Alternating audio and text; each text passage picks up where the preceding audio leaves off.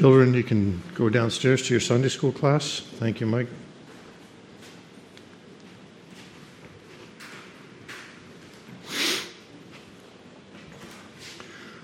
Okay, thanks for putting up with me for a second Sunday in a row. We are going to continue our discussion on Satan and the angelic conflict. And last Sunday, I kind of introduced my class with a look at the Young Adult Fellowship, which is going to be starting up soon for the fall semester. And I thought this morning I would introduce by giving you a peek under the tent at a very unique event that happens at Camporetti, a very valuable event. And let me see if I can set this up for you. We call it the Pastor Panel. So Camporetti, 13 to 19-year-old teens, come from all over the country. We even had 3 from Mexico come up this year. And we just hammer these kids, and they eat it up like it's nothing. We give them 3 hours of Bible study a day and a bunch of fun activities and games in between those Bible studies. But we do something called the Pastor Panel. Sunday at 4 p.m., when Camporetti starts, we have some songs, we have the director's welcome, and then we go into in-processing, where they have to go station to station to station. They have to turn in their pharmaceutical meds. The nurse controls those. They have to turn in all of there's a couple of Camporetti students here. They turn in the pharmaceuticals, they turn in the electronics, we take a safety picture in case we lose them in the Smoky Mountains. They get given the reference book that they're going to follow through with all their notes for the teaching for the week. And we also tell them about a box sitting over on the side of the dining hall with a slot in the top, and there are index cards next to the box with a pen. And the teens, starting Sunday, can put in any question they want into that box. They don't have to sign it. It can be anonymous. So they put their questions into the box, any topic. Nothing's off limits. And on Tuesday evening, we have the Pastor Panel, where we go into Hammond's Hall, and the ordained pastors who were at camp last year, it was Pastor Brad Maston and Pastor David Roseland. They sit up in front of Hammond's Hall, and Jeff Phipps, the director, and I start pulling out the index cards, and we read them. And it's a heavy lift. It's a big responsibility these pastors have to answer all of these issues from the teens in a mature and biblical way. And I have some of the questions here. Typical 13 to 19-year-old questions. They're stuck in my pocket right now. I feel like Mr. Tongren trying to find his poem. I don't know if you remember that. So hopefully you understand what it is. Here are some of the actual cards from the teens. And we know that if one teen is asking a particular type of question, whether it's peer pressure or boyfriend, girlfriend, then a lot of the other teens in the room are dealing with the same issues. Here's one of their cards. How can you give the gospel to a friend who is completely against going to church or listening to the gospel? Awesome question. Another one. I have some non-Christian friends who I met recently. I think they are a bad influence. I want to love them in a Christ-like way. How can I do that? This one I found very interesting this year. How do you get out of a numb place in your faith? N-U-M-B. How do you get out of a numb place in your faith? Interesting. Another teen wrote, "This isn't for me. I have some friends at school who were debating about how everything has a creator, and so God must have a creator or a beginning. Can you please explain? How should we treat trans people?" Very current topic these teens wanted to know about. Can you have gay friends? typical 13 to 19-year-old question. I am struggling with sexual impulses, thoughts, and lusts. Any words of wisdom? If you ever get the opportunity to attend one of these pastor panels, they're awesome. And when some of these questions come up, you could hear a pin drop. They want to know the answer to these questions. Some of them theological, some not. Jesus said there would be 12 disciples sitting on 12 thrones in heaven. If Judas is out because he betrayed Christ, who are the 12? Awesome. This has been in the news a lot. What is the biblical view on aliens?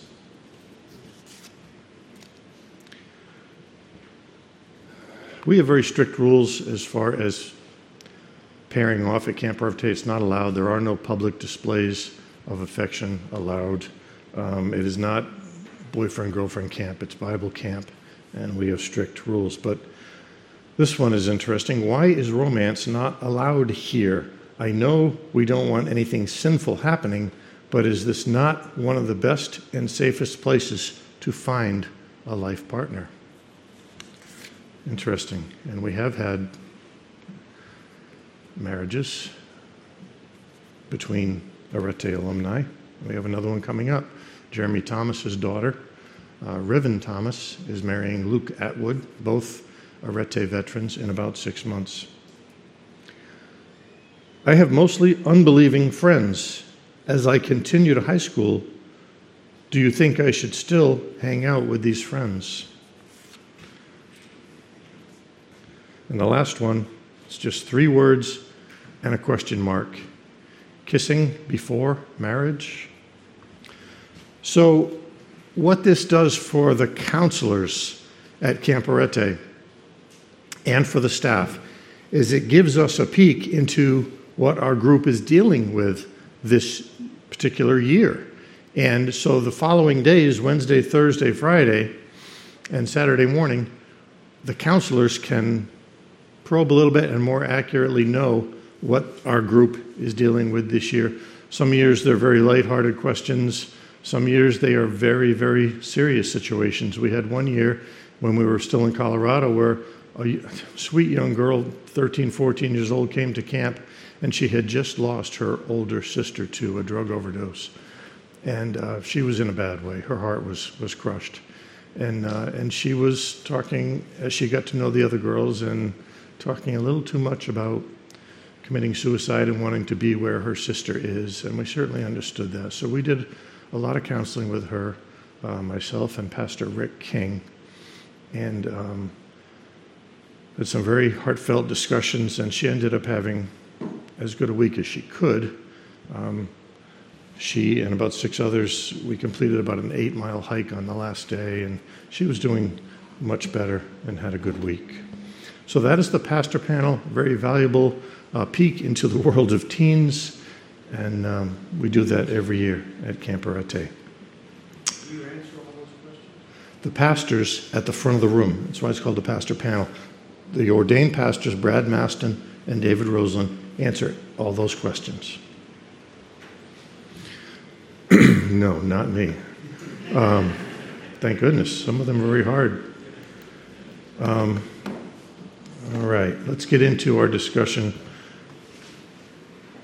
This is not working again. Okay, wait just a minute.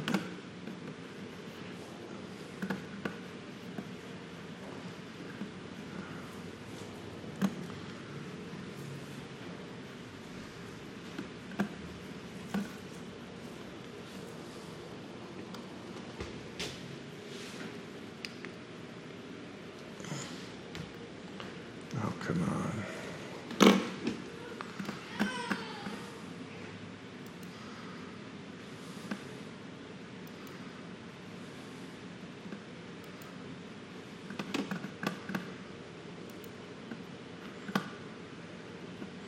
Thank you for your patience.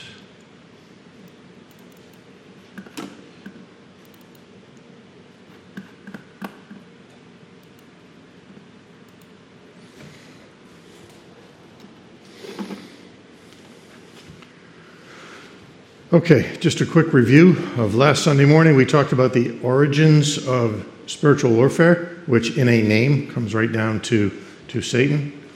Who the opponents are, Satan and his fallen angels and the demons, versus the Trinity, the angels, and us as believers. How many angels there are, we discussed briefly, and the Bible is not specific on this. It is a large but indefinite number. We talked about Satan specifically, what he looks like, his skills and talents, his titles, his tactics. And we talked about the 5 I wills of Satan, which really boil down to, I will replace you, God the Father. I want to be on the throne. I want every creature ever created to worship me, is what his 5 I wills boil down to. We talked about the fact that Satan's war is already lost. Christ defeated him by dying on the cross and being resurrected after 3 days. He knows his time is short, but God is allowing him right now to be very, very active. He still wants to take as many with him into the lake of fire that he can. We talked about how to stay on the offensive as a local church and support with prayer, with finances, with our own individual involvement. And we talked about which side are you on, because that's what we talked about. So let's get a little further into Satan's strategy to defeat us. Let's look at the fact that many Christians wonder, why do I have so much hardship and loss? And some who accept Christ as an adult think, oh, I'm going to become a Christian, and then my life is going to be great. God's going to be right beside me the whole time, and I'm going to be filled with love and peace and happiness, and everything is going to go much better. And a lot of us who have been around a while know that not exactly the case. I mean, yes, we have joy and confidence and trust and peace, and there are so many promises of God, but like we tell the kids downstairs, you are a piece of clay in God's hands, and he wants to mold you.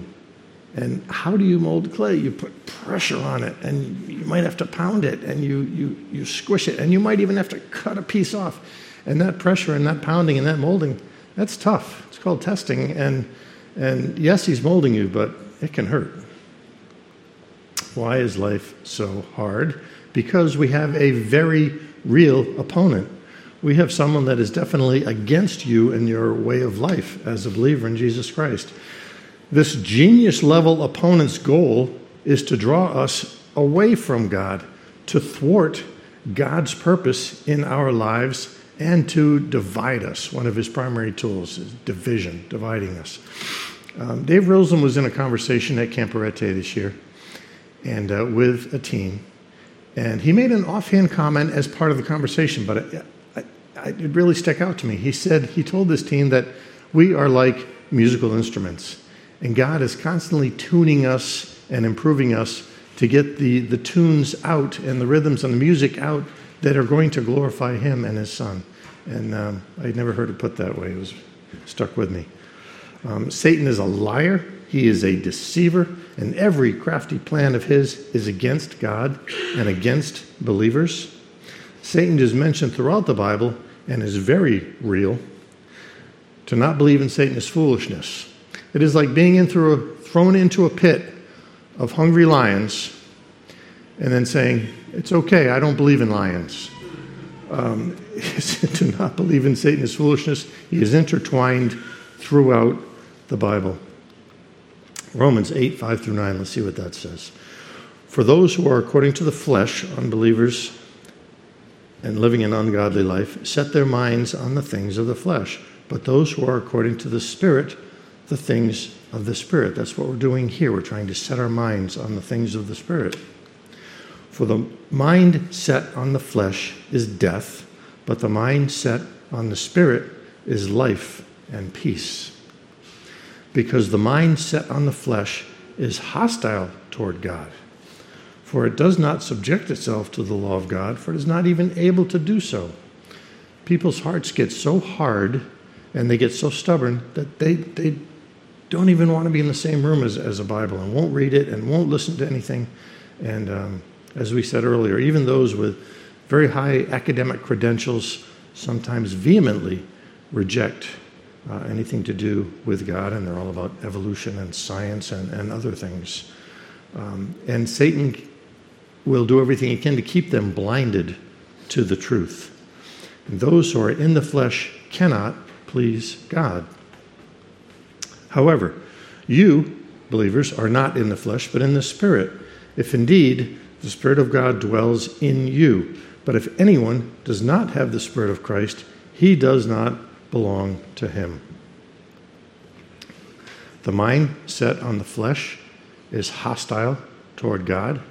Jesus said, if you are not with me, you are against me.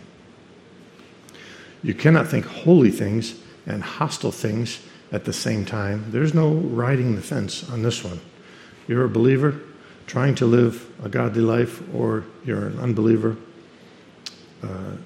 supporting Satan, or you're a believer who is totally living in sin, and we'll talk about that in just a minute.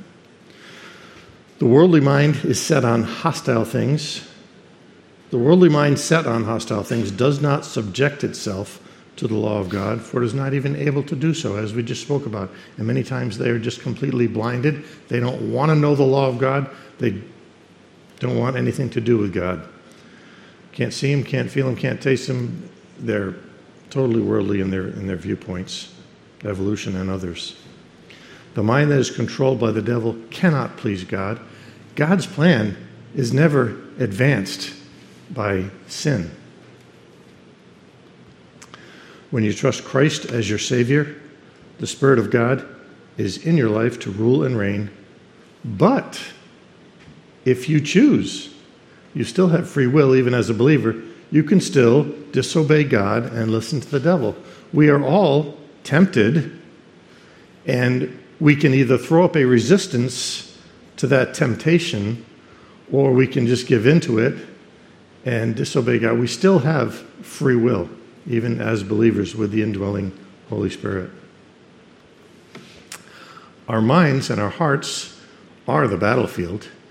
There's the angelic conflict going on, which we do not have visibility on, and there's also the human level conflict going on, which we have a lot of visibility on. The battle is long, from Genesis 3 to the kingdom. The enemy is a very dangerous opponent. In 1 Peter 5:8, it says, be of sober spirit. Be on the alert. Your adversary, the devil, prowls around like a roaring lion, seeking someone to devour. So it doesn't say, hey, relax, you can just go through life. You're a believer now, you don't have to worry about much. No, it says be on the alert. Be aware of your situation. If you're in a bad situation or in a bad place, make a change. Be on the alert, just like Danny Post is on the alert in our foyer right now as our usher. And other men here are on alert as well. We used to be quite a soft target here at PCBC. We're not a soft target anymore. Paul tells the Ephesian church to put on the full armor of God so that they can stand firm against his schemes. Paul doesn't tell the Ephesians, every now and then put on a piece of armor. He says, no, put on the full armor of God, because your opponent is dangerous. Satan's will is to deceive you, to destroy you, to keep you from walking in obedience to God, and ultimately to pull God from his throne, going back to the 5 I wills. He wants to replace God on his throne. In 2 Corinthians 4:4, in whose case the God of this world, one of Satan's titles, has blinded the minds of the unbelieving so that they might not see the light of the gospel of the glory of Christ, who is the image of God. I think that's why sometimes it is, that more than 50% of Christians accept Christ before they were 18 years old, because when they're young, they're more apt to perceive that you are sincere and you are a loving person when you give them the gospel.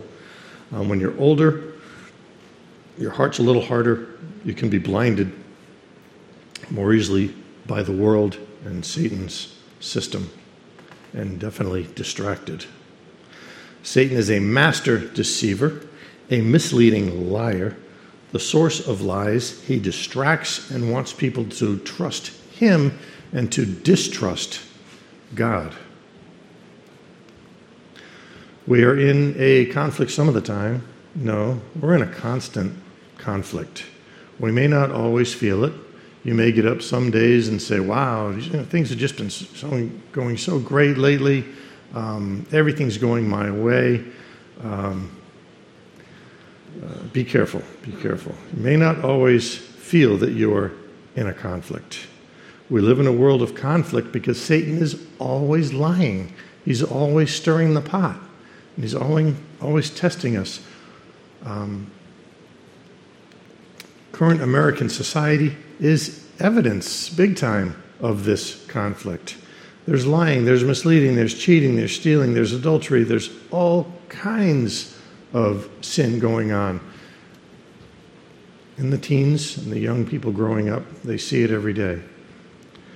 It seems like there is almost a wholesale giving over to Satan, especially with some of the political moves and the legislation that's being passed and approved and written into human law. Almost a wholesale giving over to Satan. Many unbelievers are trying to convince others that sin is not sin. I have very good friends that I have known for decades, and I thought they were strong Christians, but lately they have warmed up to the view of homosexuality is really not that bad. And they're deceiving themselves, and they're trying to deceive me. They're saying, hey, wait a minute. Jesus is all about love. God is all about love. This man can't help it if he falls in love with this other man. It's all about love, love, love. And I'm like, no, I'm sorry. So we had frank discussions about this. We used to spend quite a bit of time with them, myself and my wife, Linda.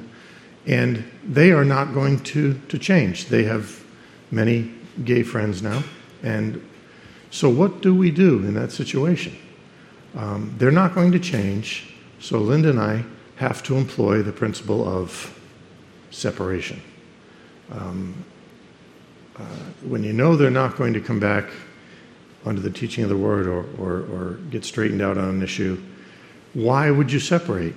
Well, the Bible says you separate lest you be pulled down into that same thinking. So when it comes down to it, you know they're not going to change. Employ that principle of separation. Man's laws cannot make moral what God has said is immoral. I don't care if our politicians and our legislature says homosexual marriage is fine. They've made laws, it's legal. That does not make it any less immoral. Man's laws, yeah, it's perfectly fine to kill an unborn child with an abortion. Man's laws cannot make moral what God has said is immoral. Very important point. And another current topic, when a person votes to kill children, born or unborn, you vote to agree with the devil, period, black and white. When a person votes to kill children, born or unborn, you vote to agree with the devil.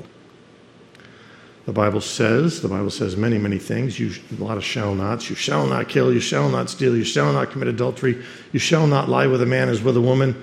When you are violating the laws of God, you have become the enemy of God.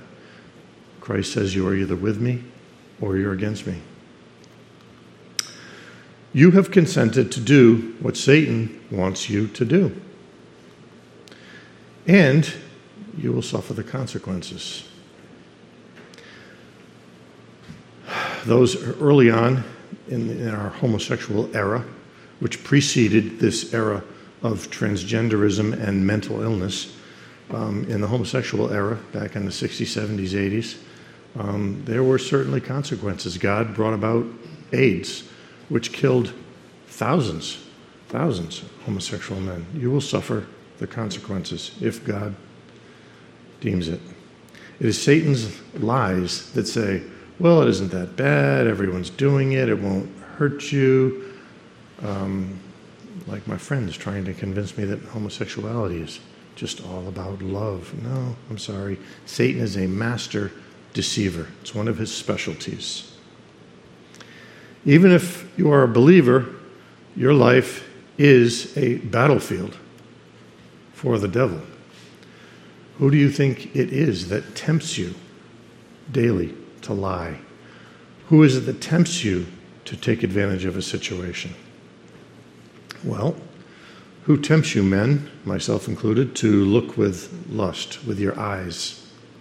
In James 1:13, it says, "Let no one say when he is tempted, I am being tempted by God. For God cannot be tempted by evil, and he himself does not tempt anyone." These temptations are from the master deceiver who wants to trip you up. They are from Satan and his demons. And he knows your weaknesses. He knows how to trip you up. And he knows when to trip you up. James 1:14 says, "But each one is tempted when he is carried away and enticed by his own lust." Satan is very much alive and tempting us to sin, but he cannot overpower a believer unless we give him permission.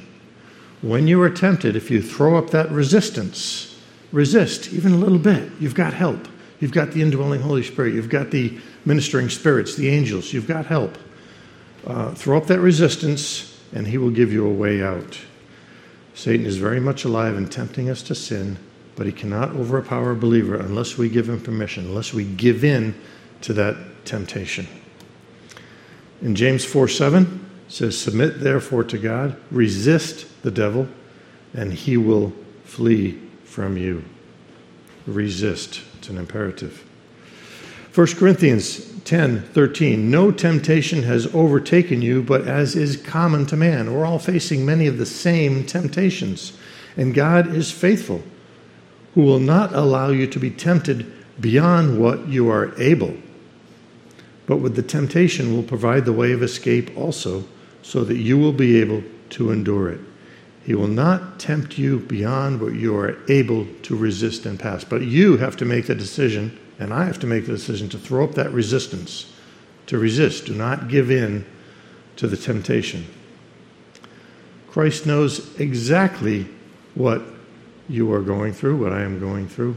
Well, how do we know that? In Hebrews 4:15, "For we do not have a high priest who cannot sympathize with our weaknesses, but one who has been tempted in all things, as we are, yet without sin." Christ was tempted in all things. Everything you will ever face, Christ has been tempted with already, and he passed the test. We may not, but Christ passed the test. It says, yet without sin. Hebrews 2:18, "For since he himself was tempted in that which he has suffered, he is able to come to the aid of those who are tempted." We have the indwelling Holy Spirit, which will help us in our temptation, but we have to resist. Mark 1:13, "He was in the wilderness 40 days being tempted by Satan, and he was with the wild beasts, and the angels were ministering to him." So Jesus was tempted and tested by Satan after fasting. His human body, as a man, after fasting, he was hungry. He was in need of nutrition. So what was one of the first temptations that Satan put before him? "Why don't you just turn that stone to bread, Jesus, and your needs will be met. You will be satisfied. You can eat." And Jesus passed the test. Look at the last part of that verse. "And the angels were ministering to him." They were ministering to Jesus and helping him during these temptations and throughout these temptations. And those same angels will help us if we make the decision to resist instead of give in. "Are they not all ministering spirits," speaking about the angels, "sent out to render service for the sake of those who will inherit salvation?" So we have many things in the Christian walk that can help us resist the devil. How does God aid us in this warfare, in temptation? Well, we have the indwelling Holy Spirit who lives within us. We have the righteousness of Christ imputed into our soul. In Ezekiel 26:27, "I will put my spirit within you and cause you to walk in my statutes, and you will be careful to observe my ordinances. We have the Holy Spirit in us. God gave us a conscience, a sense of right and wrong. And this isn't just for believers. Unbelievers have this too. God gave us an innate ability, a conscience, to know right and wrong. And how do we know we have a conscience? Because when we violate it, when we do something wrong, we get a guilty conscience. We feel it. Everyone has a sense of right and wrong. He gave us the Bible, the ultimate handbook for living. So we need to stay under the teaching of the Bible. Even if we fail, we have been sealed by God and cannot be lost. So when you're faced with a strong temptation and you give in and you fail, you still have not lost your salvation. That cannot be lost. What's wrong with this comment? It says, even if we fail. I think it may be more accurate to say, even when we fail. Because we're just going to fail every single day. But we confess it, we get back on our feet, and we drive on. Even when we fail, we have been sealed by God and cannot be lost. In John 10, 28 through 29, and I give eternal life to them, and they will never perish. No one will snatch them out of my hand. My Father, who has given them to me, is greater than all, and no one is able to snatch them out of the Father's hand. I mean, think about it. When God says this person has eternal life, you think mere man can change that by sinning? The angels can't even change that. When God does something, it can't be undone unless He wills it to be undone. Romans 8, 38 to 39, for I am convinced that neither death, nor life, nor angels, nor principalities, nor present things, nor things to come, nor powers, nor height, nor depth, nor any other created thing will be able to separate us from the love of God, which is in Christ Jesus our Lord. When God does something, even the angels, certainly man, cannot undo it. We just don't have that power. Romans 11:29, for the gifts and the calling of God are irrevocable. Does he have to make it any plainer?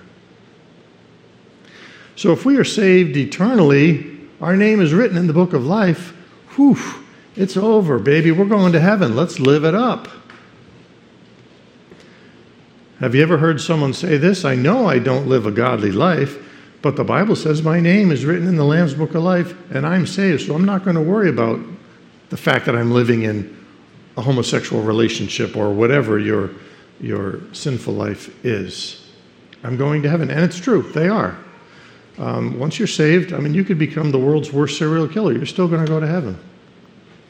You can't undo what God has done.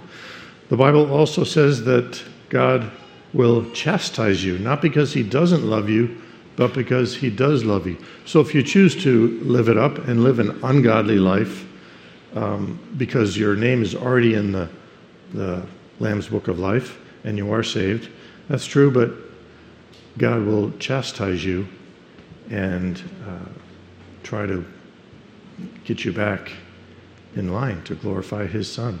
He wants to get your attention so you realize who you are listening to, either God or the devil.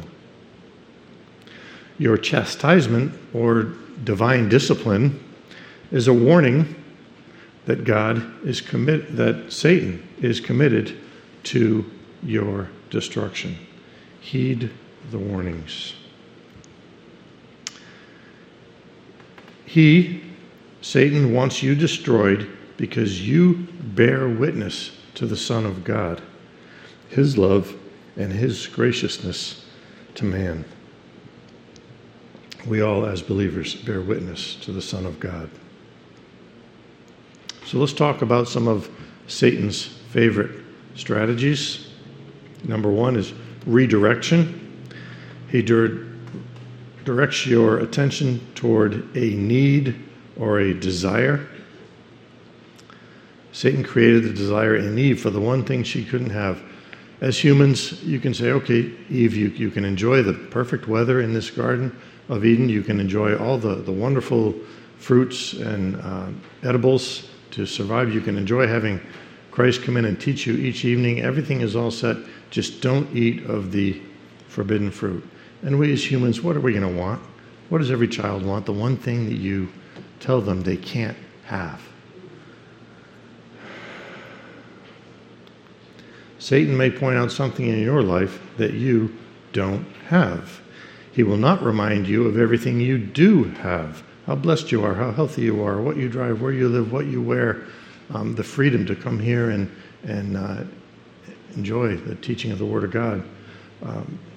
We are so blessed and been given so much grace, but Satan knows your weakness. He's going to say, you know what, you'll be even happier. You'll be even more fulfilled. You'll be even more content if you just get this. I know a man who lives fairly close to me who was redirected his entire life. He knew what he wanted, and it was a big home in the country on a large piece of land. I think he's got between 60 and 80 acres, and a huge workshop on the side, 3-car garage with a very professional workshop inside, and his home, he wanted it to have an indoor swimming pool. And so he kept building homes, live in it for a couple of years, sell it, build another home, live in it for a couple of years, sell it, and kept doing that. And he got to the point where this is it. I'm going to build. For decades, he wanted this, and he finally got to the point where he's going to build it. And he was building it. Very large home. I've been inside it. I've seen the swimming pool. And he was up on the roof and moving a piece of plywood over to complete his roof. And a gust of wind came up and sailed him and that piece of plywood right off the roof. And it's a tall building. It's a big house. And so now, this thing that he's been directing his life toward, his whole life, he is currently very badly crippled and having multiple surgeries, multiple health issues. And so be careful what the world redirects you toward, and make sure it's something of God. Heck of a nice guy, but he'll tempt you. If you really want to be fulfilled and complete and happy, go for this. Satan will tell you, if you really want to be fulfilled and complete and happy, go for this. And remember, he's a master deceiver.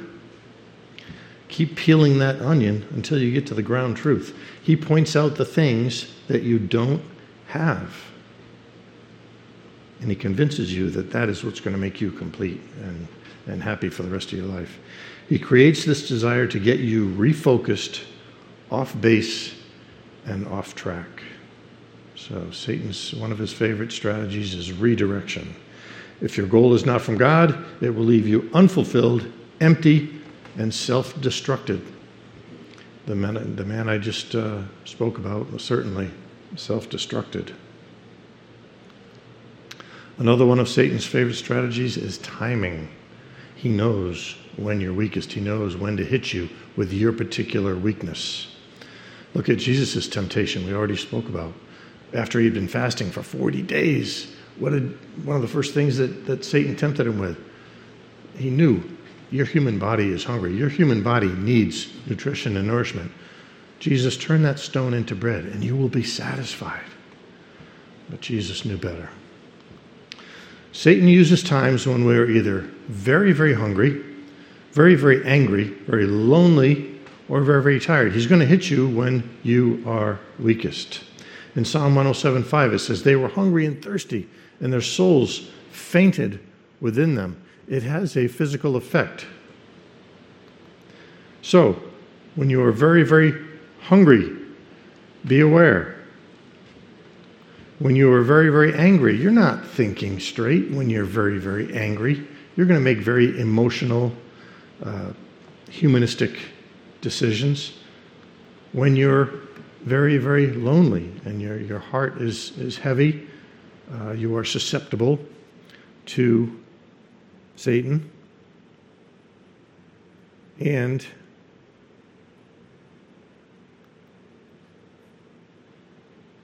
hungry, angry, lonely, and T is tired. When you're very, very tired, you're very fatigued, you're very susceptible. Satan knows exactly when to attack, how to attack, and when we are vulnerable. So remember the acronym HALT. When you're very, very hungry, very, very angry, you're not making good decisions, very lonely, your heart is depressed, and I don't know why I can't remember the T today.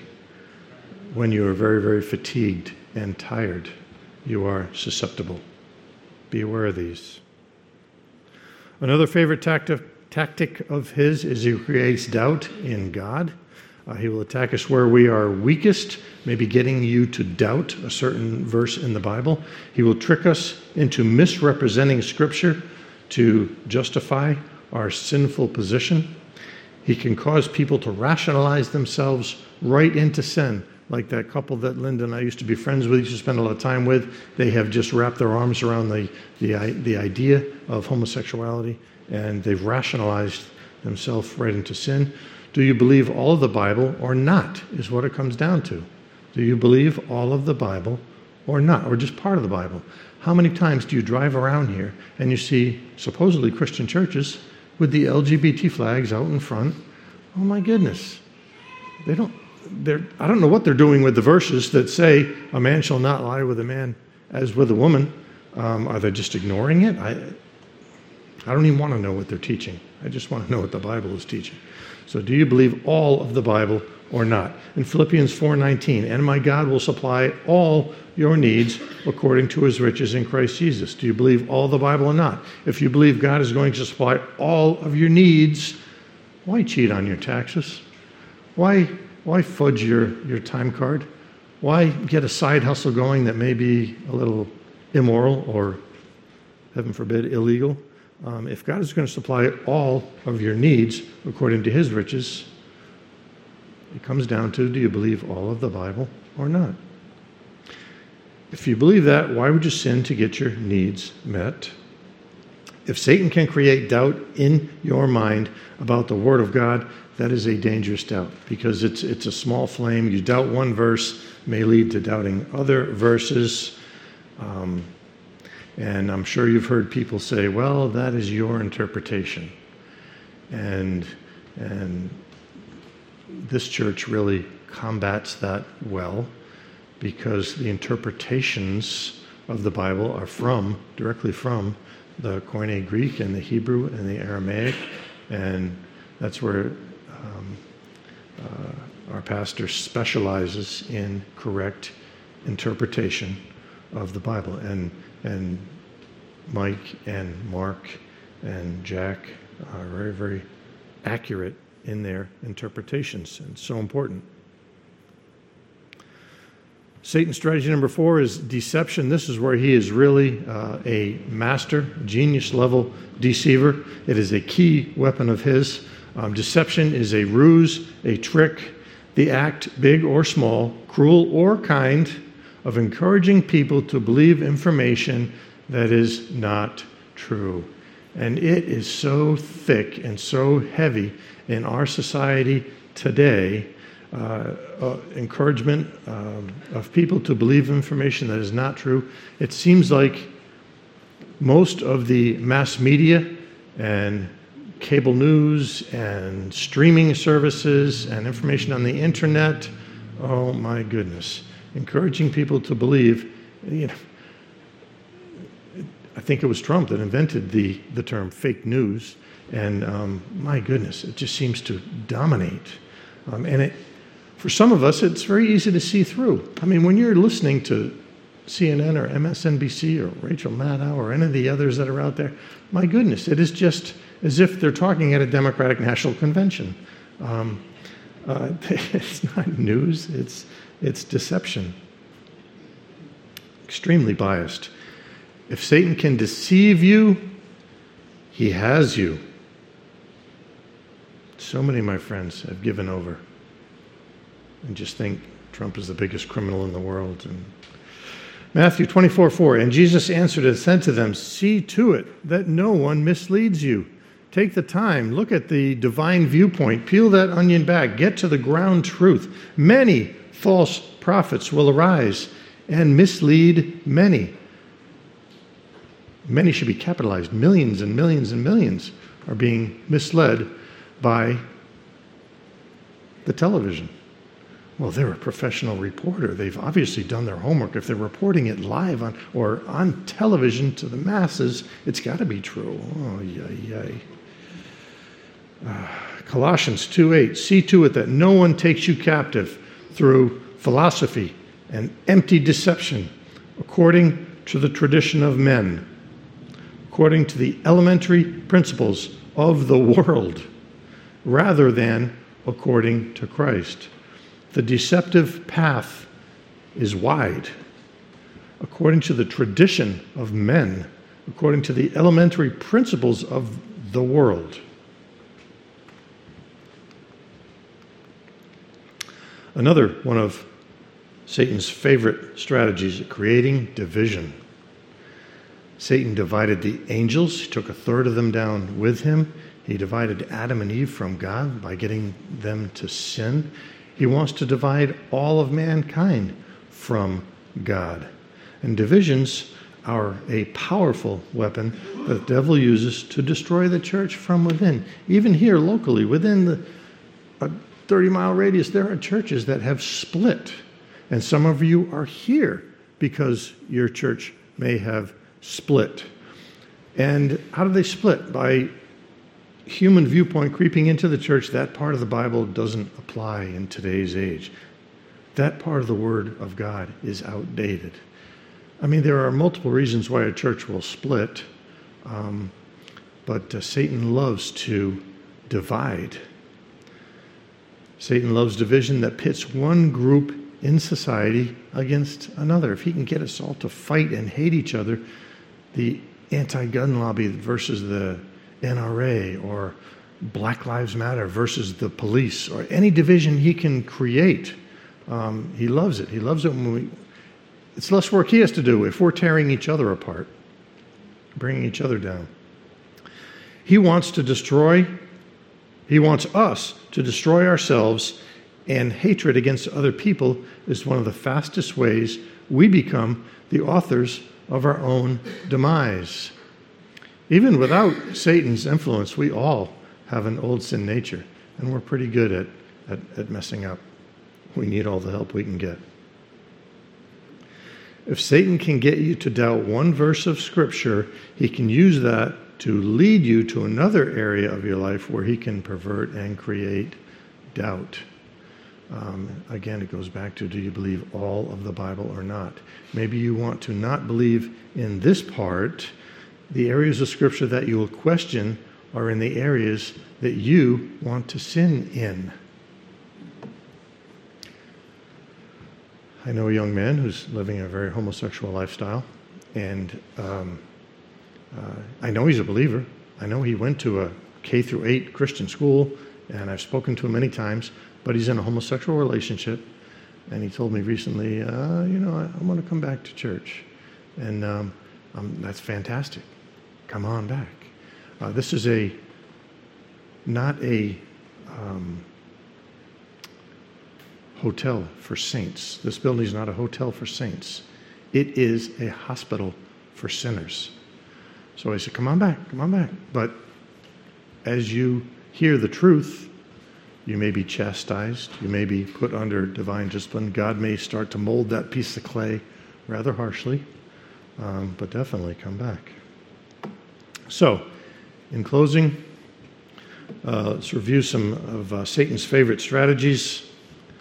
Redirection, getting you pointed towards something in your life that is meaningless and empty, rather than continuing your walk in the Lord and heading towards Christian maturity. Timing, remember, when you are very hungry, you are very angry, you are very lonely, you are very tired, you're not quite thinking, your defenses are down. Maybe you don't have on the full armor of God. You've got a few pieces, and they might be kind of thin because of your hunger or your anger or your loneliness or your fatigue. It affects you. You're vulnerable. Creating doubt. If he can get you to create a little bit of doubt in one verse, why not doubt the rest of the Bible? And remember, he may get you to try to doubt that area in which you have a propensity to want to sin, to relieve your guilty conscience. deception, a massive specialty of his. It is just going on a massive scale right now through the media, through the internet, on everybody's cell phone, every single day. He's trying to deceive you to believe in one thing instead of the truth. And in creating division. Again, something. What did Biden run on? I'm going to unify the country.